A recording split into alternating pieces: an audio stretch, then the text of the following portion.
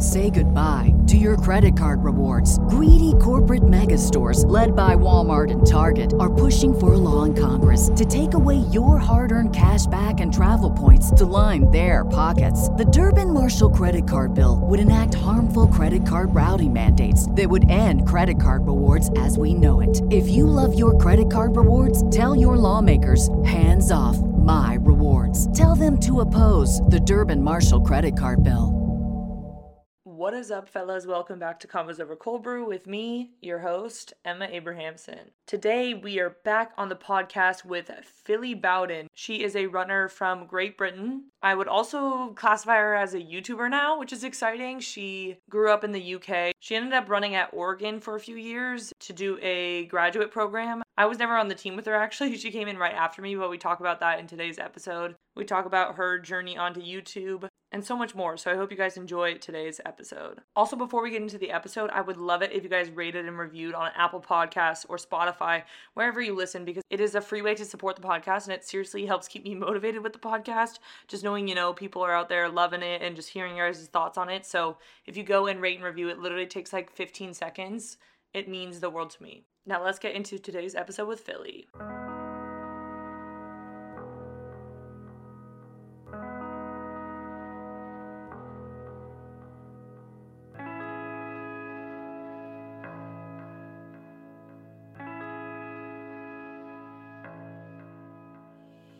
All right, Phily, welcome to the podcast. I'm excited to have you on. We've never talked before, but I've seen you, all over social media, as a fellow, Oregon athlete.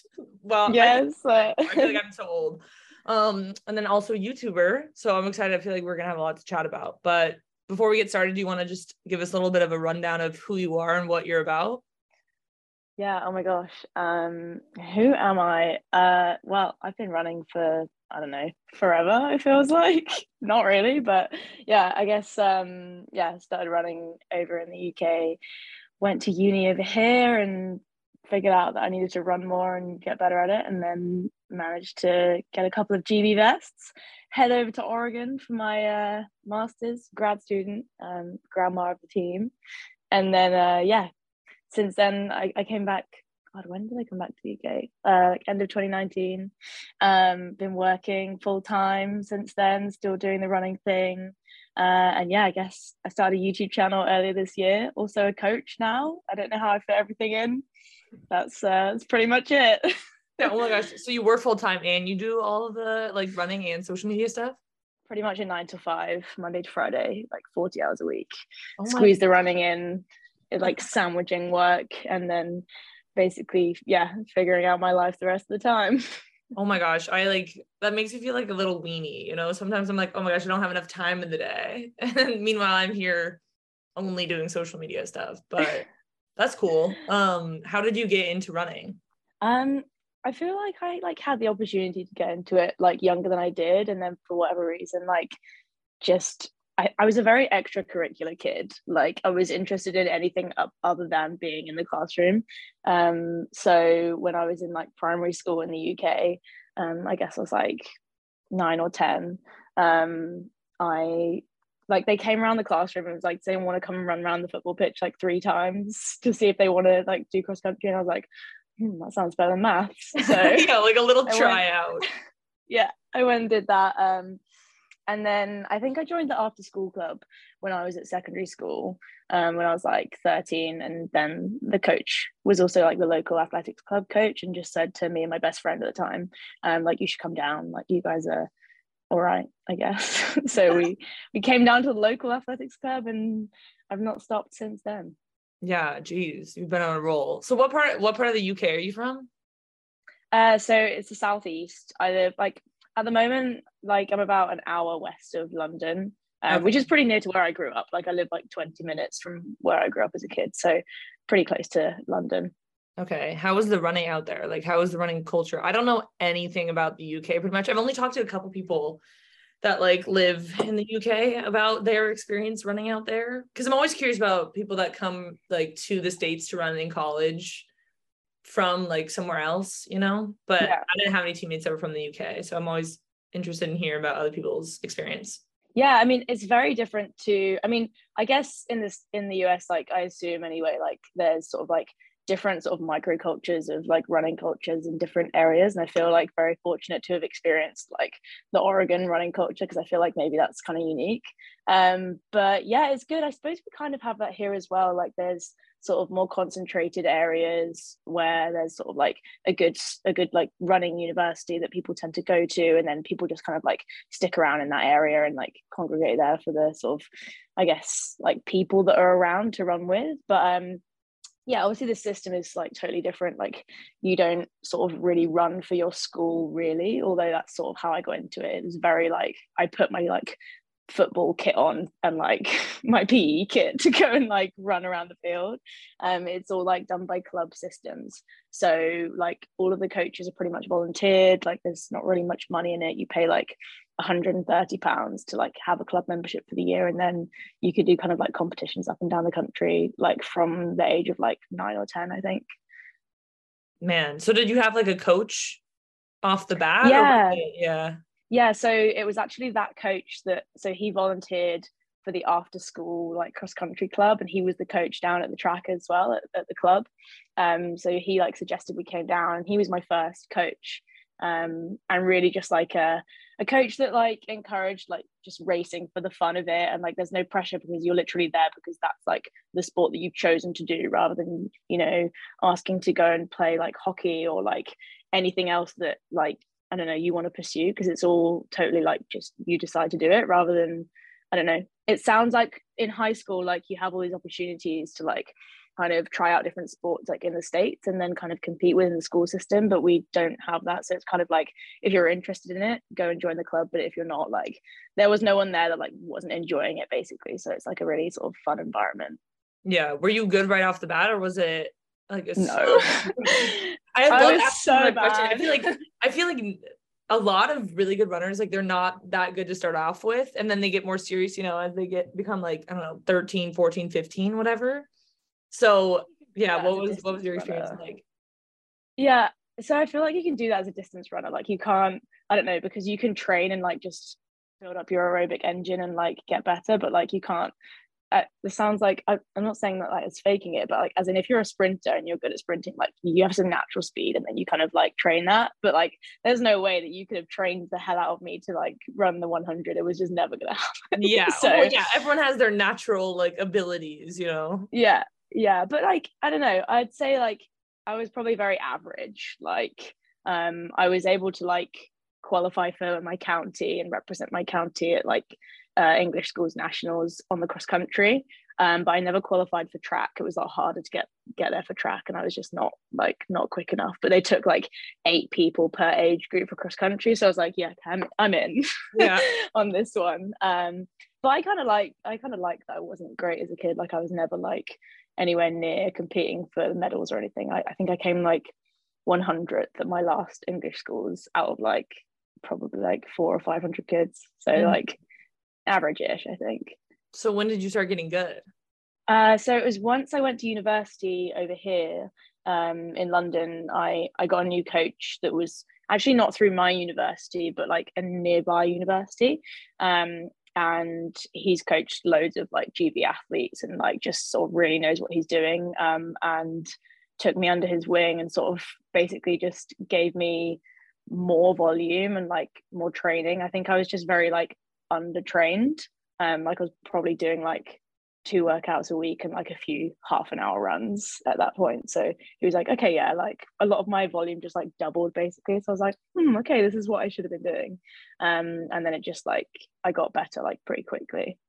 So like before that, did he see like promise in you, or did you like reach out to him? I think like, so. Yeah. So I connected to him through my boyfriend at the time, who was at that university and who was coached by him. So I ended up like going over there for training. But yeah, I can remember like the first time I sat down and like had a coffee with him, because I was like, oh, like I'm gonna ask if I can like jump in on the sessions and then like probably be coached by him. And I'd just done a race, like a regional like south of England race, and was like talking about it and stuff. And I was like, yeah, like I was like pretty happy with how I did. Like my time was similar to last year. And he just like completely shot me down and was like, yeah, you're not running it anywhere near your potential. Like I thought it was like pretty average. I was like, cool. So like harsh in like supportive way, I'd say, in the sense that he was like, you've got untapped potential. So I kind of just like believed that and went with it. Yeah, I mean, I feel like there is a big importance in having a coach that believes in you and your potential. Yeah, for sure. Because like, how are you going to see that in yourself? Like, because you're just living your own little life every day. So how would you even know what your potential really is? I feel like you kind of need that authority figure to tell you that like you can do more, Yeah, and it meant a lot coming from him, because like I knew who he was. Like he's coached like a load of Olympians and like known like in this part of the UK as well. Like his name is well known. So I was like, okay, if he thinks that, then like there must be something there. Yeah. Do you represent your university at all, or is it just club running? Yeah, so there's like one main competition really, which is called Bucks, which is the British University like championships basically. So you'll have that for like cross country, outdoor and indoor, but like that's the only time that you basically like cross with other universities. And then there'll be like little leagues. Like we were part of like a London colleges league, but they were like just really sort of, I don't know, grassroots style meets where you wouldn't even have like a race number, and it would just be like 8K and the girls and guys would go off at the same time, and it would just be like a sort of, you'd use it as a workout really. Yeah, you'd more be like competing for your club throughout the year, even whilst you're at university. Okay. And then your coach just kind of like tells you when to race? Yeah, pretty much. Like you follow like a pretty standard like calendar that like repeats every year. If you're sort of like more of a long distance like 5K 10K person, you always do the cross country season, like don't really do the indoor, which is what I did. You'd sort of like it, yeah, it just follows like a pretty typical structure. Like we have these things called the road relays that are like at the start of the autumn, and they're before like the cross country meets, and then it'll go through like South of England champs, national champs, inter-county champs, and then like there's one big like cross challenge league that people will do. And then yeah, track is a bit different. I feel like you sort of enter races that like you're motivated to do, like dependent on what you're trying to get out of it. So like if you're trying to get a PB or like get into like really fast races, then you'll enter like, a lot of the time we have these races called British Milers Club meets, and they're all paced like athletes from elsewhere in Europe, or even some of the Australians when they're over here for like their season will enter those races, so they're like pretty good standard and they'll seed them and stuff. But yeah, and then you can do like the same things, so like region champs, like South of England national champs and stuff, and obviously you have to qualify to get to like British championships, but yeah, that's when you'll like target those races to get a time and stuff. But you can really just sort of pick and choose what you want to do. That's so crazy because it's just so different than like the States. I feel like everything's just so structured, but to have that, like in college, I mean, obviously running in the States, everything, like you don't have any choice basically of anything. You just follow the structure, and there's specific meets every year that you have to do. So that's really interesting. I can't even imagine doing that like when I was like 18. I feel like that would be really overwhelming, but it's probably just something that everyone over there is used to, I guess. Yeah. Well, when did you like start racing internationally, representing Great Britain? So the first time was in 2017, I think. Yeah, so it was like the winter season. I qualified for, oh no, it wasn't. No, it was the summer. So I qualified, the first one I qualified for was in the summer, was for the under 23 European Championships in the 10K. So when did that in Bydgoszcz in Poland, and then the following like that corresponding like cross country season, I did the same thing, qualified for the cross country team for Europeans for under 23s. And then yeah, I think 2018 is where I did the Great Edinburgh Cross Country, which is like such a cool race. It's like USA v Europe v Great Britain. I don't know why like we get our own team and then Europe like have their own like continent team. We think we're good enough to like just challenge the rest of the continent, but it's a cool I feel like race. you guys are though. Yeah, I guess, I don't know. It's a weird one. Yeah. Is that race, that cross country race, is that the like really hard one? Like, is that, I don't remember. I feel like there's just one race that happens often where, yeah, people from the US come to, yeah, it's in Edinburgh or whatever, and it's so hard or something. I don't know. Yeah, I don't know if they do it anymore. I feel like they moved the location, but yeah, it was up in like the like I think it's Holyrood Park, and like it's just like super hilly, and there's like massive, like you can call them puddles, but like looks like more like a cross country wall to jump. You have to jump over. Yeah, pretty savage. Is that what like is that what like European cross country racing is like? Because from what I know, US, it's like, I mean, it's like grass tracks basically. Yeah, we don't race on golf courses at all over here. It's a lot more like that. I mean, it can vary. I did one a few weeks ago in Cardiff that was like pretty comparable to like the US courses I've run on, like nicely trimmed grass. It hadn't been wet, and so it was like pretty fast. But like the Bucks, like British Unis Champs, for example, the last time I did it, my uni actually hosted it, and we literally ran through a river, like down the verge, through the river and up the hill. And like all the students were like congregating because it got really muddy. And like the men's race, this guy like ran part way up the hill out of the river and then like slid all the way down. It was so dramatic. Oh, it was my amazing. Gosh, that's like something that people see on TikTok, and they're like, cross country runners are crazy. Yeah, literally. Savage. Oh my gosh, that's funny. So was there something like in your training that you did where you like just started getting really good, or was it just like you said, the volume increased and then you just started seeing like that pay off, or was there like a specific year or anything that you did? I think it was mostly the volume, like both in the runs and in the sessions. Like my long run was probably like an hour before I got to uni. So like I was 18 and just running for an hour, which probably just wasn't enough. I was probably running it super slow as well. And then yeah, I mean, I actually was doing 3 sessions a week, which is like pretty typical structure for like the club system. Like you'll meet your club and do like a Tuesday, Thursday evening session and then one at the weekend. I don't do that anymore, but I think that sort of like got me really fit like really quickly, because it's like a lot of intensity and then just like loads of miles sort of around that. And I don't know, I don't think it was like crazy volume. I probably was running like 30 miles a week when I got to university, and then he, got a new coach and he was like, what are you doing? Like, you need to be doing like at least 50 or 55. So I was like, yeah, especially if you're like running like the 10K or something like that, like 30 miles a week, he's gonna cut it at that level. Like a third of my miles on a race day. Yeah, exactly. Okay, that makes sense. So then, okay, I want to talk about Oregon. Like, why, first of all, why did you decide to go to the States, and then why Oregon as well? Yeah, once I started getting better at uni over here, like through the years, I kind of like gained an awareness of like the US system, and like friends that I knew that had either gone out there as an undergrad or gone out there as a graduate, and sort of like spoke to them like about it. And I kind of like even just like watching videos on YouTube and stuff and just seeing like how different it was. And I became like obsessed with like the NCAA cross country meet, because I would just watch it and be like, this is like another level. Like it just looked so exciting and so like competitive.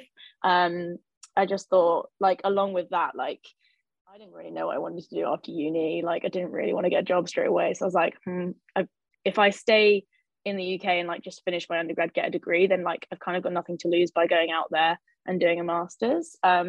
So I kind of knew probably like halfway through my degree that I was going to do it. So I thought like I could plan ahead and like just like do some research about where I wanted to go. And then yeah, kind of like reached out to some coaches and stuff and got the ball rolling to kind of like, yeah, I mean, I started getting messages from coaches as well, and then spoke to a couple of people who were out there that said like, you don't just have to wait for them to like contact you. Like you can look for the place that you want to go and then reach out to them and like kind of do it that way. So yeah, I just sort of did that. So who else were you talking to? It's actually funny because I didn't talk to Oregon. I wasn't meant to go there because I committed to San Francisco. Yeah, it's funny. Like, yeah, I wanted to be like super prepared and like really suss out the places I was going to, because it's like such a big change. But I actually only visited like Boise State and San Francisco. I can't remember who else I was talking to. I think it was like, there was a couple that coaches that like reached out to me that I like kind of spoke to just kind of like improve my knowledge on what I needed to do and what the system was like. I think like I was talking to Lamar. I honestly can't remember, but yeah, I visited Boise and San Francisco, and then committed to San Fran, which was obviously then the coach moved to Oregon, and like through a series of events, like I ended up then being able to go to Oregon because of like the movements and stuff. And I was like, I just really hope this works out, because I'd visited, two places that were like, my experience at the visits were like polar opposites, and I just really didn't want to go out to the place that I'd never been to and then hate it. But Yeah. Oh my gosh, was, Boise State and San Francisco, like two really completely different worlds. yeah, and like the teams were so different as well. Like I pretty much knew instantly, like, because I went to San Francisco first and then went to Boise. And like probably they knew as well. Like I think I got picked up by the assistant coach, and he was like, "How was your trip?" And I was like, "Yeah, it was so good." Like, wait, so the Boise State coach picked you up and you're like, "Oh my god, it was amazing." Yeah. Like pretty much. And then I like realized and like tried to like tone it down a bit, but like just could not have been a more different experience. So what did you like about San Francisco? I liked that it was a cool place and that there was stuff going on. And like I got on really well with the team. They had quite a few Europeans, so I feel like they just kind of like understood the differences and stuff. I feel like their team, from what I know, was like only people that weren't from the US. That's like all I know about San Francisco back then. I was like, none of those people are from the US. So I think that was like comforting though, to like be on a team with so many people that aren't from here. Kind of a bit of both. Like I kind of thought it would be a bit strange, like, because obviously like you want to like meet people that are like from the US as well, and like hear about how how they've had like different experiences and stuff. But yeah, I got lost my suitcase on the visit as well, so like I had to borrow all of their clothes and stuff, which was not ideal, but like they were just so nice about it. And I feel like if that happens and you feel comfortable, then like it's probably quite a good place. And just like how it was like a smaller team, like it wasn't really super flashy. And then I went to Oregon. So yeah, I literally got there and was like, just like need to like catch my jaw, because I just looked at the facilities and was like, oh my god. That's literally, I've never actually like visited USF's campus at all, but I can just imagine, like, especially because of being in San Francisco, like San Francisco's a major city. Expensive. Obviously Eugene, Oregon is not, so they have a lot more land to build on. I'm like, the facility is probably just so different compared to Oregon. I feel like we were like warming up to go for a run on my visit, and we were like lying on the floor like in the like foyer area of like this random building. It was like, yeah, it was very different. Yeah. So you decided not to go to San Francisco though, and then you decided to go to Oregon instead. I'm assuming just because of the coach, but like, why did you decide not to stay with your decision? So I'd committed to USF, and then like Helen, the coach, called me up to say that she'd got the job at Oregon, and was like, like sad that she wouldn't be able to coach me, but trusted that like the assistant coach who was staying on would be like a great fit. And I'd spoken to him mostly, so I was like happy with that, and I was like, okay, that's fine. And then he ended up leaving as well. To actually go to Boise, and I was like, crap. That's really like really weird coincidence. He swapped as well, so a Boise State coach came in, like a different coach who I hadn't really met while I was out there, because they had loads of coaches for some reason. So then he was like messaging me with all this like, you should still come to USF, I'm the right coach for you. And I was like, dude, I've never met you. I'm the right coach for you, I swear, even though we don't know each other. Yeah. So I just like, it was really stressful and I didn't know what to do. And then like I contacted Helen to be like, what is going on, because after I found out that the assistant coach was leaving, like she told me that he was definitely staying on, so I was like kind of pissed. And like obviously she didn't know that at the time, and then she was like leave it with me, see what I can do. And then because of like the girls that left the team in Oregon, I think like because some of them went to Washington, like the way that things moved around, they could offer me like nearly a full scholarship. So I just took that and was like, I'd rather go there where like I've met the coach, and also it's Oregon, so yeah, I was like, oh my god, I was like, I wonder what the scholarship difference is, because like people, not that many people are getting like full rides at Oregon, even if you are born. I feel like, I don't know, people get a good amount, but there's probably a big difference with the scholarship money compared to USF and Oregon a lot of the time. Yeah, so that is interesting, but that makes sense. I mean, there was so much movement that year. That was 2018, right? Yeah, so I arrived in 2018. Okay, yeah. So yeah, you came out, you went to Oregon. What was, first of all, your initial reaction to everything? And then I guess like take us through what your expectations were and like what surprised you, I guess, about it. Yeah, I mean, I feel like when I got there, I was just like, I don't know, like in disbelief a little bit because everything had just like got messed up so many times. Like I didn't believe it was going to happen until like actually landed, and then like landed in Eugene Airport and was like, oh damn, like I'm here. And then yeah, just I don't know, I didn't have any expectations for like Eugene as a place, so I was just like, you know, like taking it all in and was like, oh, this is quite a unique place. Like nothing like I've ever like anywhere I've ever been. And then yeah, like the facilities were a lot different from what I'd seen like at USF. I mean, Boise State had like quite a lot of space and stuff. Obviously Hayward was like shut down the whole time I was there. Like I never like we never had a track basically. Oh my gosh, yeah, you got that. You had like the worst. I had the worst. Yeah. Yeah. It was a building site the whole time. I'd like cycle past it every day and be like, you know, it's that was sad. You said you were posted up at South Eugene. Yeah, South Eugene, and we'd use Lane sometimes as well. Yeah. Yeah, that was sad. But yeah, like expectations, like I don't know, I felt like I was much more of like a smaller fish like than I would have been at another school. Like definitely felt like the bar was like set pretty high. Like obviously like I was on the team with like Jess Hull and Carmela who were like killing it, and a couple of the girls that came over from USF. Like that first year that I was there, we had such a good team. So yeah, a lot of pressure, but like I was just really excited to be there, especially for like the first couple of semesters. I think that took a while to like just settle in and like for me to like realize that I was there and just to kind of get used to it. But yeah, and I just love Eugene as a place. Like when I first got there, I was like, this is where I need to be. Like I don't ever want to go back to the UK. Like I could have just seen myself like staying out there because it was just like such a cool place and like culturally just so different from like what you get over here. So yeah, that was really cool. Yeah. How was you were there for 2 years then? Just under, yeah. So I had eligibility to be there for 2 years, which is wild because I was at university for 4 years in the UK. But like when you've run for like your country, you can like there's like a loophole that means you can get a year back or something. So I had 2 years of eligibility, but I ended up finishing my program, which was a 1 year program. So my second year was going to be like a super light load. But I ended up finishing it in a year and then just the first semester coming home at Christmas, rather than staying out there for the full year. And then like coincided with COVID, so like I was kind of glad that I did that in hindsight as well. Obviously I didn't know that COVID was around the corner. That's but like running just wasn't in disguise though. Yeah, literally. I mean the only like FOMO I had from leaving was that I knew like Hayward was going to open and I was like really sad that I wasn't going to be able to like use it, and we'd just been like living out of the CAS for the whole year and like had no space.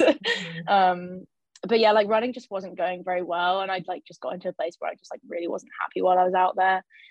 Like having kind of issues with eating that had come back from when I was younger, and it was like all just like in a really intense environment where I felt like I couldn't prioritize that. So yeah, came home at Christmas and just kind of like went back to basics, and it was sad. Like I was sad to leave the team because like that was the best part of being out there, like the girls and stuff. I just like that was, yeah, I made some really good friends on the team. Yeah. Brief little intermission here to talk about one of my favorite sponsors of the podcast, as well as just one of my favorite products for runners, Coros. I wear the Coros Pace 2 Premium GPS watch every time I go out for a run. If you're looking for a GPS watch or someone that you know is, the Pace 2 is for sure the way to go. It's also the holiday season, so I feel like now is the perfect time to gift someone a GPS watch. If you've had a friend or a family member that's wanted a GPS watch for a while, the Coros Pace 2 would seriously make the perfect gift. It's super easy to use, so you can use it basically if you're any level of runner. You press 2 buttons and then you're basically off and running, and syncing from the watch to the app in Strava is automatic and instant, so it's foolproof. And someone like me who, you know, I'm not a tech wizard, it's so easy to use. I recommend it to everyone. Also, the battery life is incredible. You guys know I talk about it all the time, but I've used so many GPS watches, and the Coros Pace 2 has the most incredible battery life. I don't know how they do it, but it survives for days without being charged, which is a huge benefit, especially if you travel a lot like me. Like I said, it's the holiday season, and right now Coros is giving Convos Over Cold Brew listeners a sweet deal. You go to Coros.com and use code COLDBREW for a free accessory with a watch purchase. Just add the accessory like a band, a charger, a piece of apparel to the cart before checking out, and then you apply the code COLDBREW to get that accessory for free. What an awesome gift to give! A GPS watch and an accessory. I feel like that's just the perfect combination. So go to Koros.com and use code COLDBREW. Now let's get back into today's episode with Phily. How did you like make that decision though to like not finish out your eligibility? Because I'm sure that was like a hard conversation also with like Helen and stuff. Yeah. I didn't finish my eligibility either. I had another season, outdoor season, and like half of indoors that I just decided I couldn't do it anymore. I was so burnt out. I like had to stop. And I know like those conversations were, and like just decision to stop and leave, whatever was like super hard. But how was that for you? Yeah, like it was difficult to like communicate that with the coaching staff, obviously, but like I think I just kind of came to the realization that like running hadn't sort of met my expectations or their expectations pretty much for the whole time I'd been out there, and like that was pretty exhausting, like mostly going to races and like trying to build myself up for a good performance and like it just not working out. And I think like there was a few things going on there, like the training was super different to what I'd done before, and like I built myself up to like quite high volume before I went out there, and then kind of like that had reduced quite a bit, and I just don't think it kind of suited what I needed, which really? Then like I feel like everyone that I talked to, because I left right before you got there, like I was done in 2018 whatever, and everyone said, because I was still being coached by Marisa, everyone said that when Helen came in that everyone was working out like way more than when Marisa was there. So it's funny hearing your viewpoint where you feel like it was reduced. Workout wise, because I was coming from like that structure where it was like 3 workouts a week.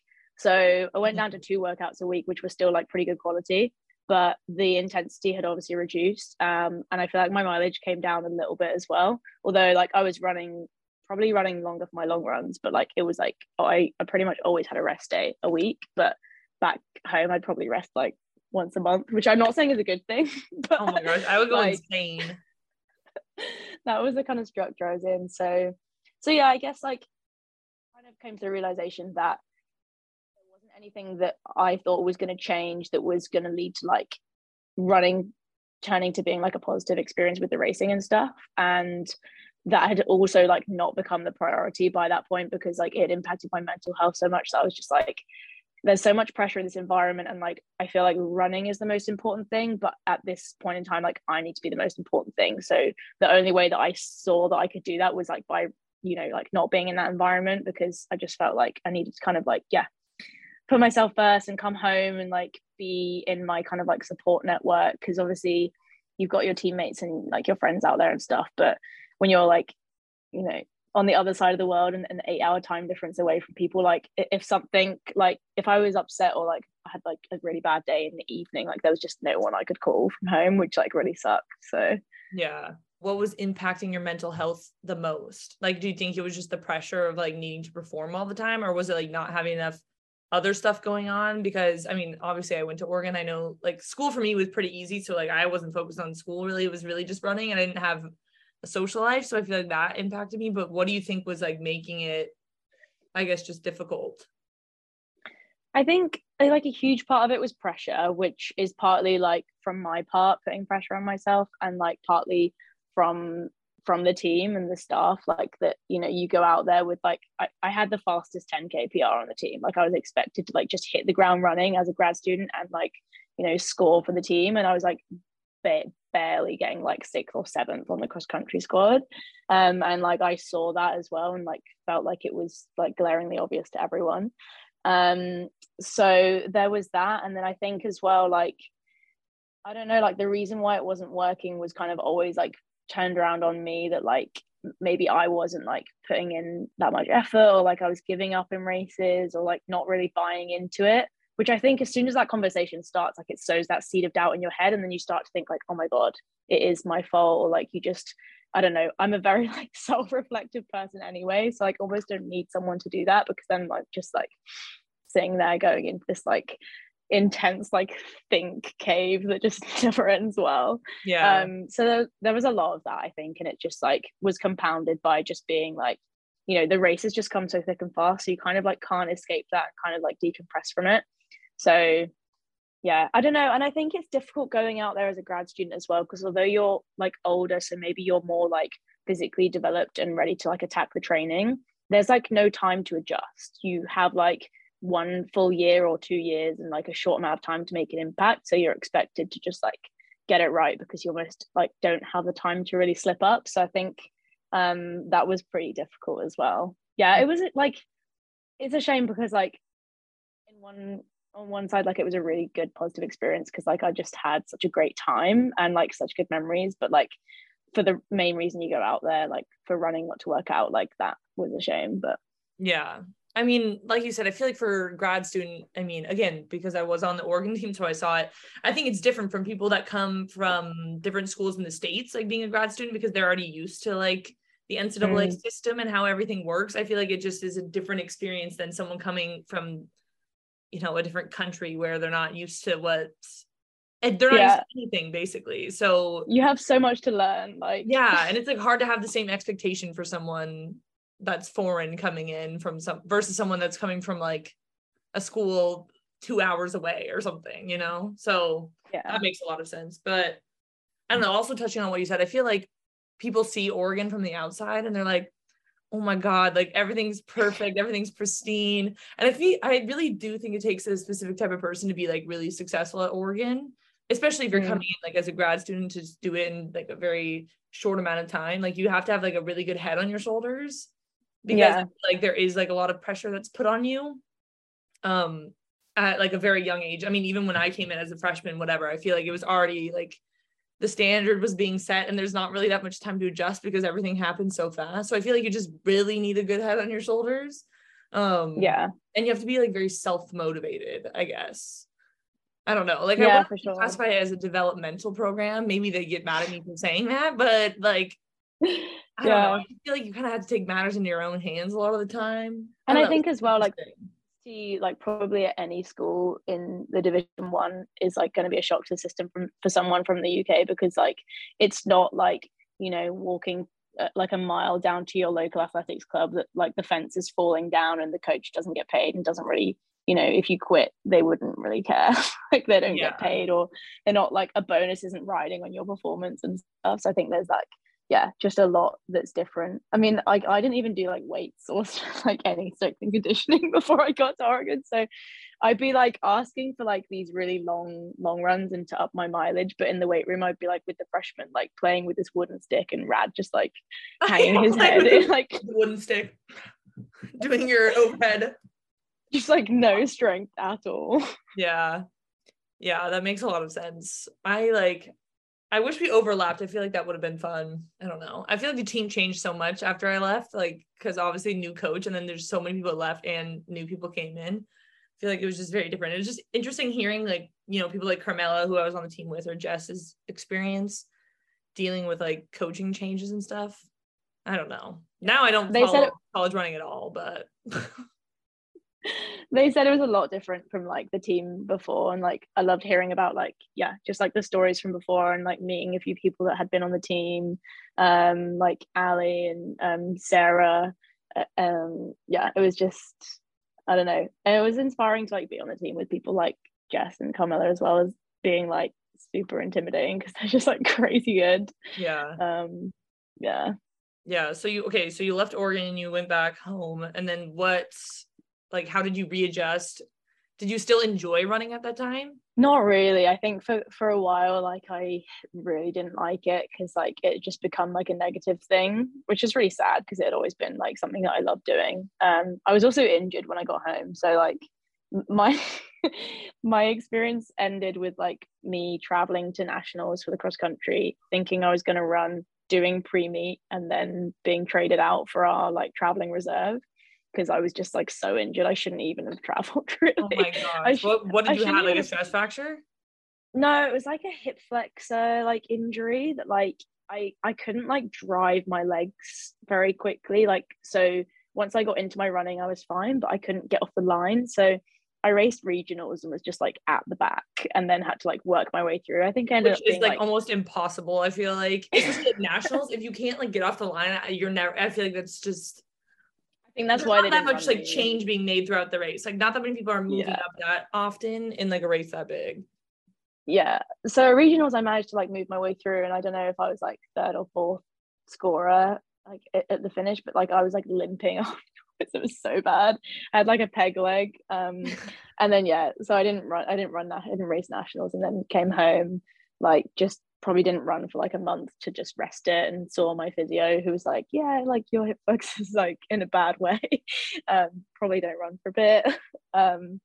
And then yeah, I just kind of like went back to my old like routine with my old coach, going down to the club, but it kind of felt like I was going backwards because I had this expectation that I'd be like in a different place finishing at Oregon, and like the kind of I don't know, I just expected to move forwards and I hadn't. So and then the pandemic happened, so there was like no structure anyway, and I think that was kind of like a blessing in disguise because I only needed to get out the door and run like when I actually wanted to. Like there was no training happening, no one was meeting.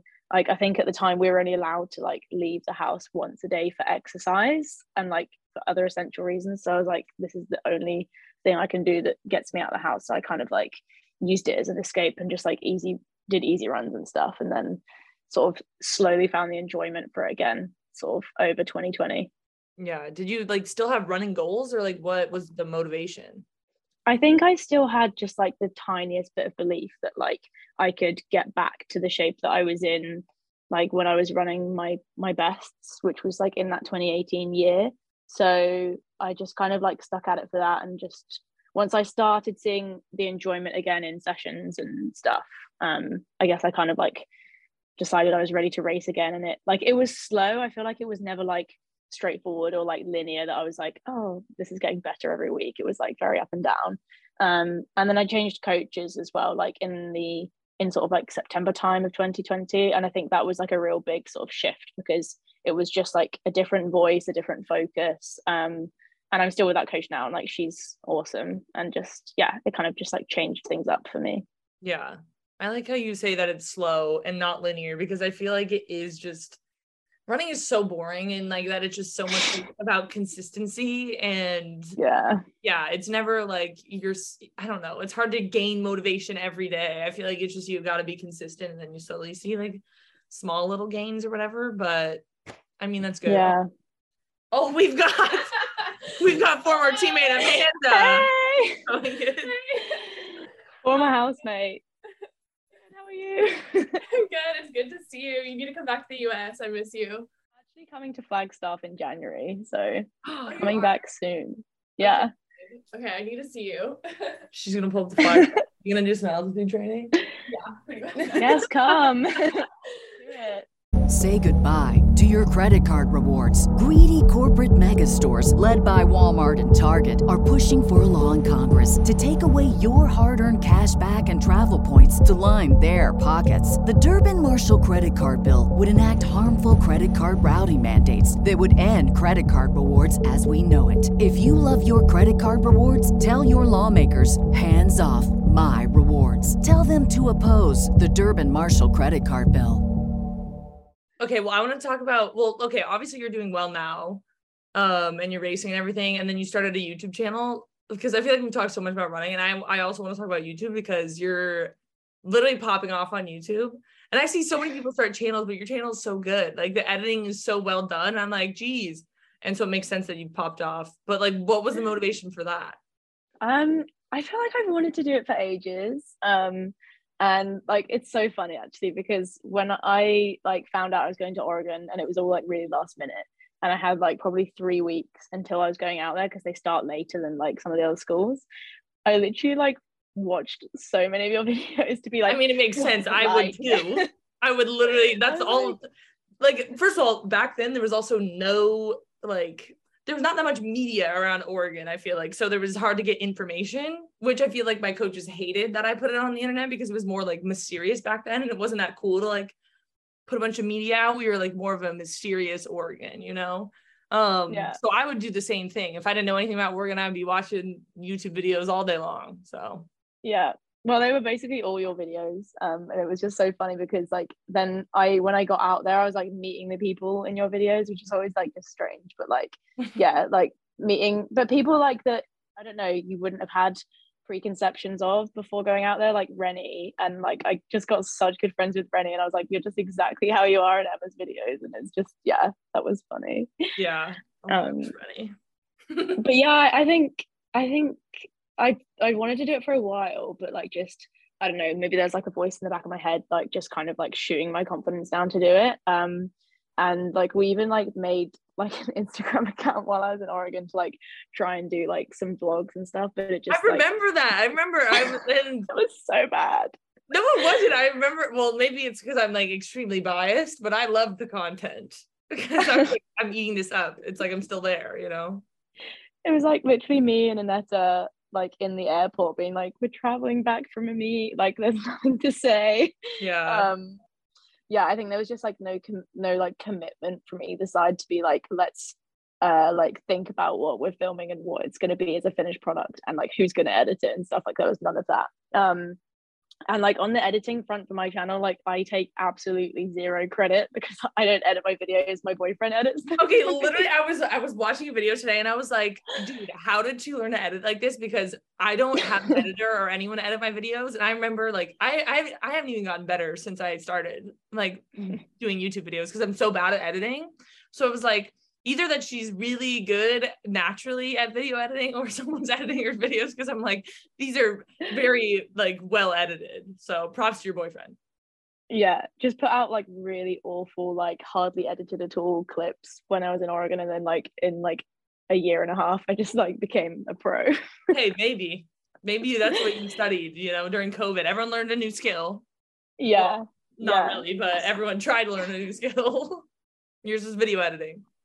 Yeah, I mean, I know my way around Premiere Pro now. Like he's sort of taught me how to like cut stuff, and like I like playing around with the sound and like putting music in and stuff, but like he basically does all the heavy lifting, and then I come in and like look at it and go, can we change that and like put this in here, like come in for my little like director's cut.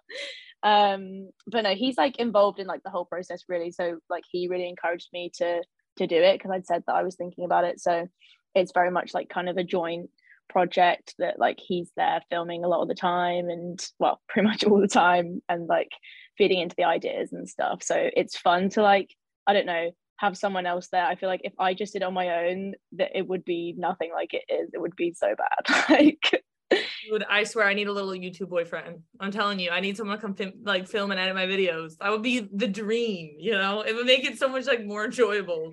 Doing it by yourself sucks. I don't recommend. Yeah. And he loves editing as well, so it's like it's the perfect balance. Like he loves sitting down and editing the content and stuff, so I'm like, hey, knock yourself out, that's great. Yeah. Oh yeah, go ahead, you got it. Yeah, that's the thing. Is like, that's what I think people don't really realize about being a YouTuber. It's like you have to like editing as much as you like filming the videos, because honestly filming is the easy part. Like filming is so easy for me. It's the editing that kind of makes me want to rip my hair out. But some people like your boyfriend love editing, so I feel like you have to find someone that's like that or learn to love it, or else you're really not having a good time. But that's nice that you have like balance. Yeah, I mean, it takes so long as well. Like just it's never been like, it's not been, I don't know, like the first few videos, like nothing was smooth sailing, because like you just find out loads of things that don't work, or like you figure out that you like anti-filmed and like didn't actually get the right bits or something. So I don't know, it's good that like he just like knows what he's doing. Yeah, I mean, I feel like you've found a lot of success on it pretty fast. I feel like, I don't know, it seems like a very like good progression with everything. Yeah, I know, I was really surprised, to be honest. Like we put the first video out, and like it was like quite a last minute decision, because we'd been like talking about it for a couple of months and like thinking, oh yeah, I should just do it, but like we felt like we needed this like really amazing idea to start with, but then like figured out that like, no, just film a video, because the first video is going to be absolutely rubbish, so like just do it and put it out. And it was like our first, like if I ever look back at the first video, dude, like, I can't even watch my old videos. I literally can't watch my old videos when these hurt, like the way I'm talking, and I'm like, dude, these are so painful. But you make a good point there, because I feel like a lot of people do, you know, they want to get into YouTube, especially nowadays, whatever. But like your first video is never going to be perfect, and everyone has like this huge barrier to, you know, entering into the YouTube space, because they think that they need to have some crazy idea, whatever. I'm like, no, you just need to be consistent and put videos out, and like you'll learn so much over time with like yourself, how to, edit better, or just like what kind of content you like to make and stuff. You just have to be consistent and put out a video, and then go from there. So I like how you make that point, because I feel like a lot of people have a mental block thinking that they need to be revolutionary with video number one, but that's not true at all. Yeah, and you're so right. Like, you just learn so much from just like making a video. Like, even if you were to just like say, okay, I'm not going to put this on YouTube, but I'm just going to film a video and put it together and get it ready as if I am, like, you just learn so much from it, both in like the filming and like the post process. So yeah, it was like just a last minute decision to be like, oh, well, I'm doing this race, so like, let's just film it and put it out as the first video. And then just like, yeah, decided to like just keep up with it and try and do a video a week. Like, I honestly was surprised that like anyone watched it the first time around. And Daniel, my boyfriend, was like, if this gets like 100 views, then like that's success. Like, just to like set your expectations really low. It did better than that, and ever since then, like, we've just like really enjoyed doing it, and it's been like such a fun thing to do like at the weekends, and it makes running more fun as well. Like, I honestly think as well that could be a negative thing, like in the future. I'm aware that like if running doesn't go like to plan, like it might not necessarily be the thing that I really want to do, like film a video about it, but I found it like super motivating, just like the people enjoy the content, and like the kind of community that you can build on YouTube is like, it's just so different to other social media, I think. Oh, for sure. And I had this exact same experience, because like I started my YouTube channel going into my senior year at Oregon, and I was already like, could feel myself getting burnt out, but it made running so much more enjoyable for me. I don't know why, because it was just like something else I could focus on. And then like also just a way to document your experience, I feel like, and building a community. There was just like so much benefit out of it that was just kind of unexpected. But I'm honestly not surprised like your videos have done really well, because one, I feel like there's not that many females in the running space on YouTube. There's very few, actually, which I always encourage people to start a YouTube channel, because there's just like so much room for growth, and because like, your videos are good, like they're well edited, and there's just like good content, and you're good at running. So there's just like many things that like make sense as to why your videos have done really well. But I don't know, it's cool to see people like start channels and be consistent with it, because there's just like so many benefits, I guess, out of it that's makes it really enjoyable. But I guess like, what are some cons and what are some like pros, I guess, out of like now having a little bit of a social media following? Yeah, I don't know. I mean, like part of the reason I started doing it is like, I mean, like you said, there's just not enough women on YouTube, like especially in the running space. Like I'd look at like, try and find kind of like UK content that's like similar to yours, and like there's no one like documenting that, and it's mostly like middle-aged white dudes like documenting their training, which is like, I'm sure that has an audience, but like it gets to a point where there's a lot of that and like nothing else. So yeah, I'm the same. Like I'd love to see more female runners doing it, like especially in the UK as well. But yeah, pros and cons. Like pros, like it's just like the enjoyment side of it, like both filming the videos and then like appreciating the end product. Like there's been so many times where we've gone to film a video and we'll be like, literally, what are we filming? This content is just so bad, like this video is gonna be awful. Story of my life. We throw it together and like just like throw it at the wall, and we watch it at the end and we're like, like it's actually all right. Like, yeah, it's actually pretty good. There's never been a time where we've been like, no, this video is really bad, we don't want to put it out, even if there's like, ones that you look back on and you're like, that's not the best, but like you can't expect every video to be the next best video. So yeah, like just enjoying it, having fun with it. I think it's made me more confident as a person, because I just feel like I am being myself, and like that's fine. Like, I don't know, maybe that was some of the apprehension with doing it, as people would be like, who do you think you are, or like they wouldn't like me, but I feel absolutely like no permission to like be liked by everyone anymore, like that doesn't need to be a thing. So I don't know, just like I feel like this gets like so like deep, but like self like accepting and like just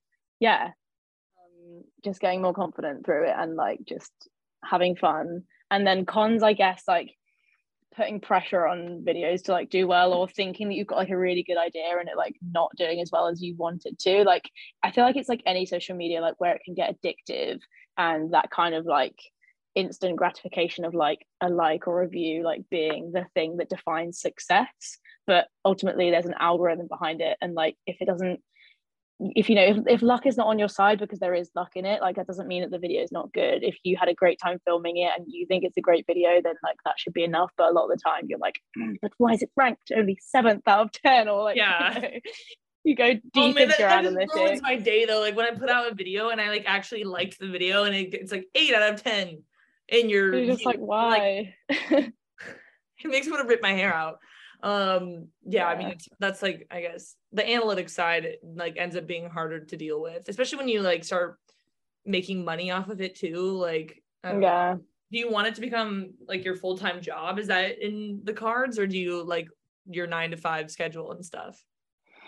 I don't know if I believe that it could be my full-time job at this point in time. Like I think it took me a while to even believe that like it was anything other than just like having fun and making videos, and like now it's like very much like a side hustle as well, which is really cool.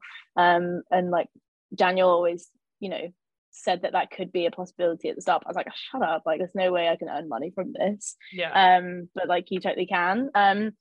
I would love for it to be like more of my like work, and to like not work full time. That's definitely something I want to do in the future, to like, I don't know, have like multiple income streams and just have a bit more flexibility in my life. And I think that would also lend itself to being able to prioritize running more as well. So yeah, I don't know, I feel like I'm maybe on like the journey towards that at the moment through like YouTube and coaching and like other things, which is like super exciting. Yeah, I feel like you have a good attitude about it though too, because I feel like a lot of people that also get into YouTube, or they want to get into YouTube, they also have the idea that they want to start making a lot of money quick, and that's not really how it works. And you're gonna get really burnt out quick if you like go in with that attitude of like, I need to make a lot of money fast. Because it just comes over time. It's like very gradual for most people, unless you're like Mr. Beast or something, which his was even gradual. I don't know, but you know, we're not making millions of dollars right off the bat. But that's cool. I think I feel like you have just a good head on your shoulders about it, which is nice. So long as the enjoyment is there, like we'll keep making videos, like whether there's money to be earned from it or not, like, or whether that like goes up or down. I think if you enter it like wanting it to be like, you know, the goal is to be a full-time YouTuber and like that's all you're focused on and like earning money from it, like you will get burnt out quicker, and I think like you won't enjoy it as much as well, because like as soon as like, I don't know, an activity that you love is only attached to like earning you money, it immediately becomes something that you don't enjoy or that you dread. And I definitely don't associate it like in that way. It's nice that there's money to be earned from it, but I feel like it's definitely like an added bonus.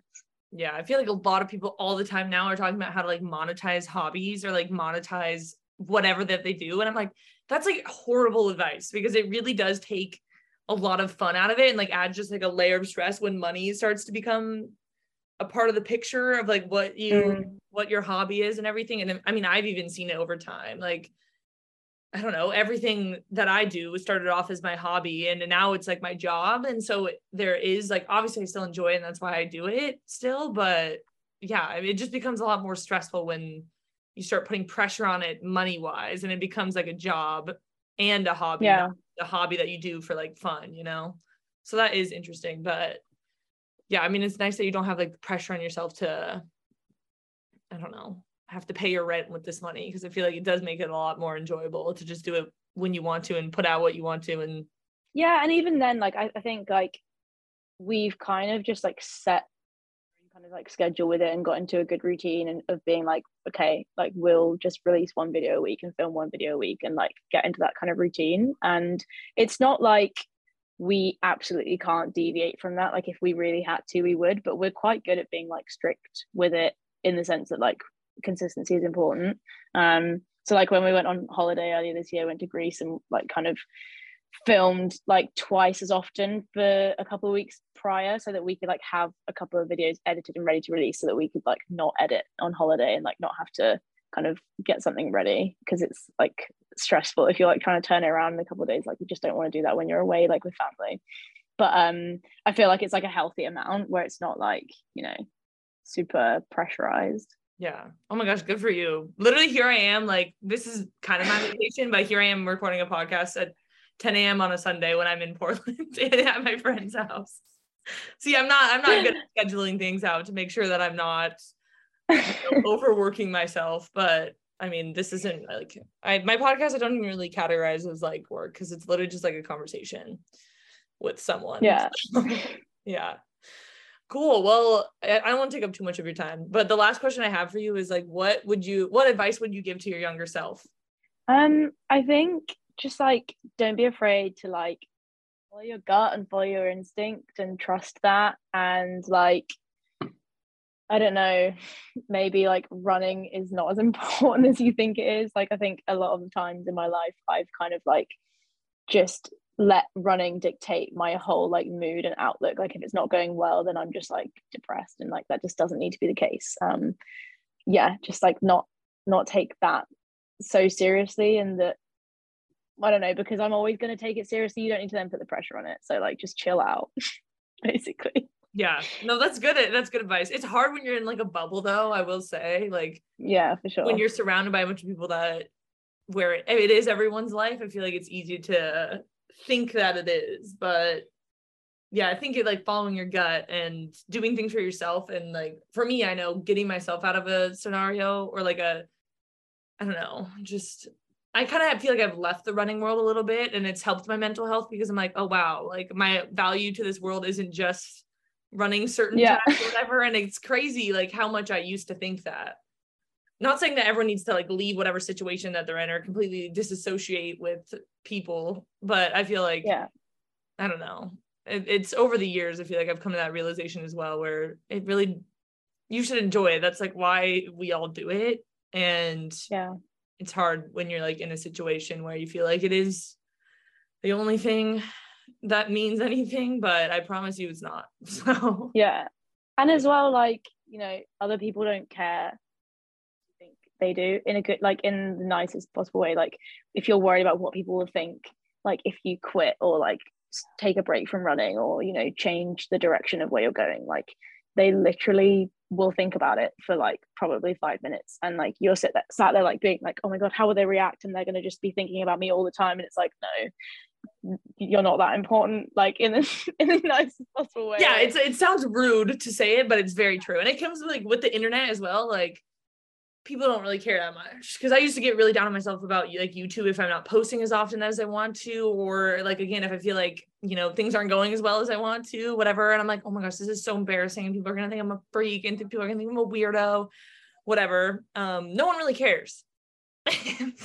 Even if they're like the people that are commenting on your videos, like, where's the content, or like if they're posting a negative comment, like that's like they think about that while they're writing it and then they leave it, whereas you read that and then you think about it for like hours, and it just like, you don't need to do that. Yeah, exactly. Well, that's good advice. But where can people follow you, watch your stuff?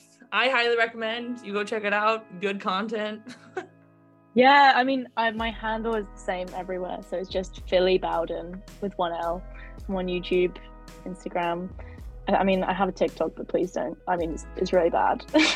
I don't take it seriously, and I actually don't know what my name is on TikTok, so don't go follow me.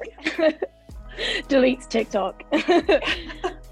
Well, thank you so much for joining us for this week's episode. But to close out the episode, can we get a good old peace out, fellas? Fellas. Thank you all so much for listening to today's episode with Phily. I hope you guys enjoyed our conversation. I love talking to new people who, you know, I've never interacted with before, especially people that have so many commonalities. Like, obviously, Phily and I both went to Oregon and then now both do YouTube, so it's just fun to learn more about people that are in, I guess, my space of career and stuff. So yeah, I hope you guys enjoyed being a little bit of a fly on the wall for that conversation. Don't forget to follow us on Instagram at Convos Over Cold Brew Pod if you want to be up to date on the latest episodes and submit listener questions. Also, feel free to DM me any guest requests or any ideas that you have for the podcast, because I would love to involve you guys more, and I just love feedback, so I really appreciate it. Thank you all so much for listening, and I will catch you all next week. Peace out, fellas.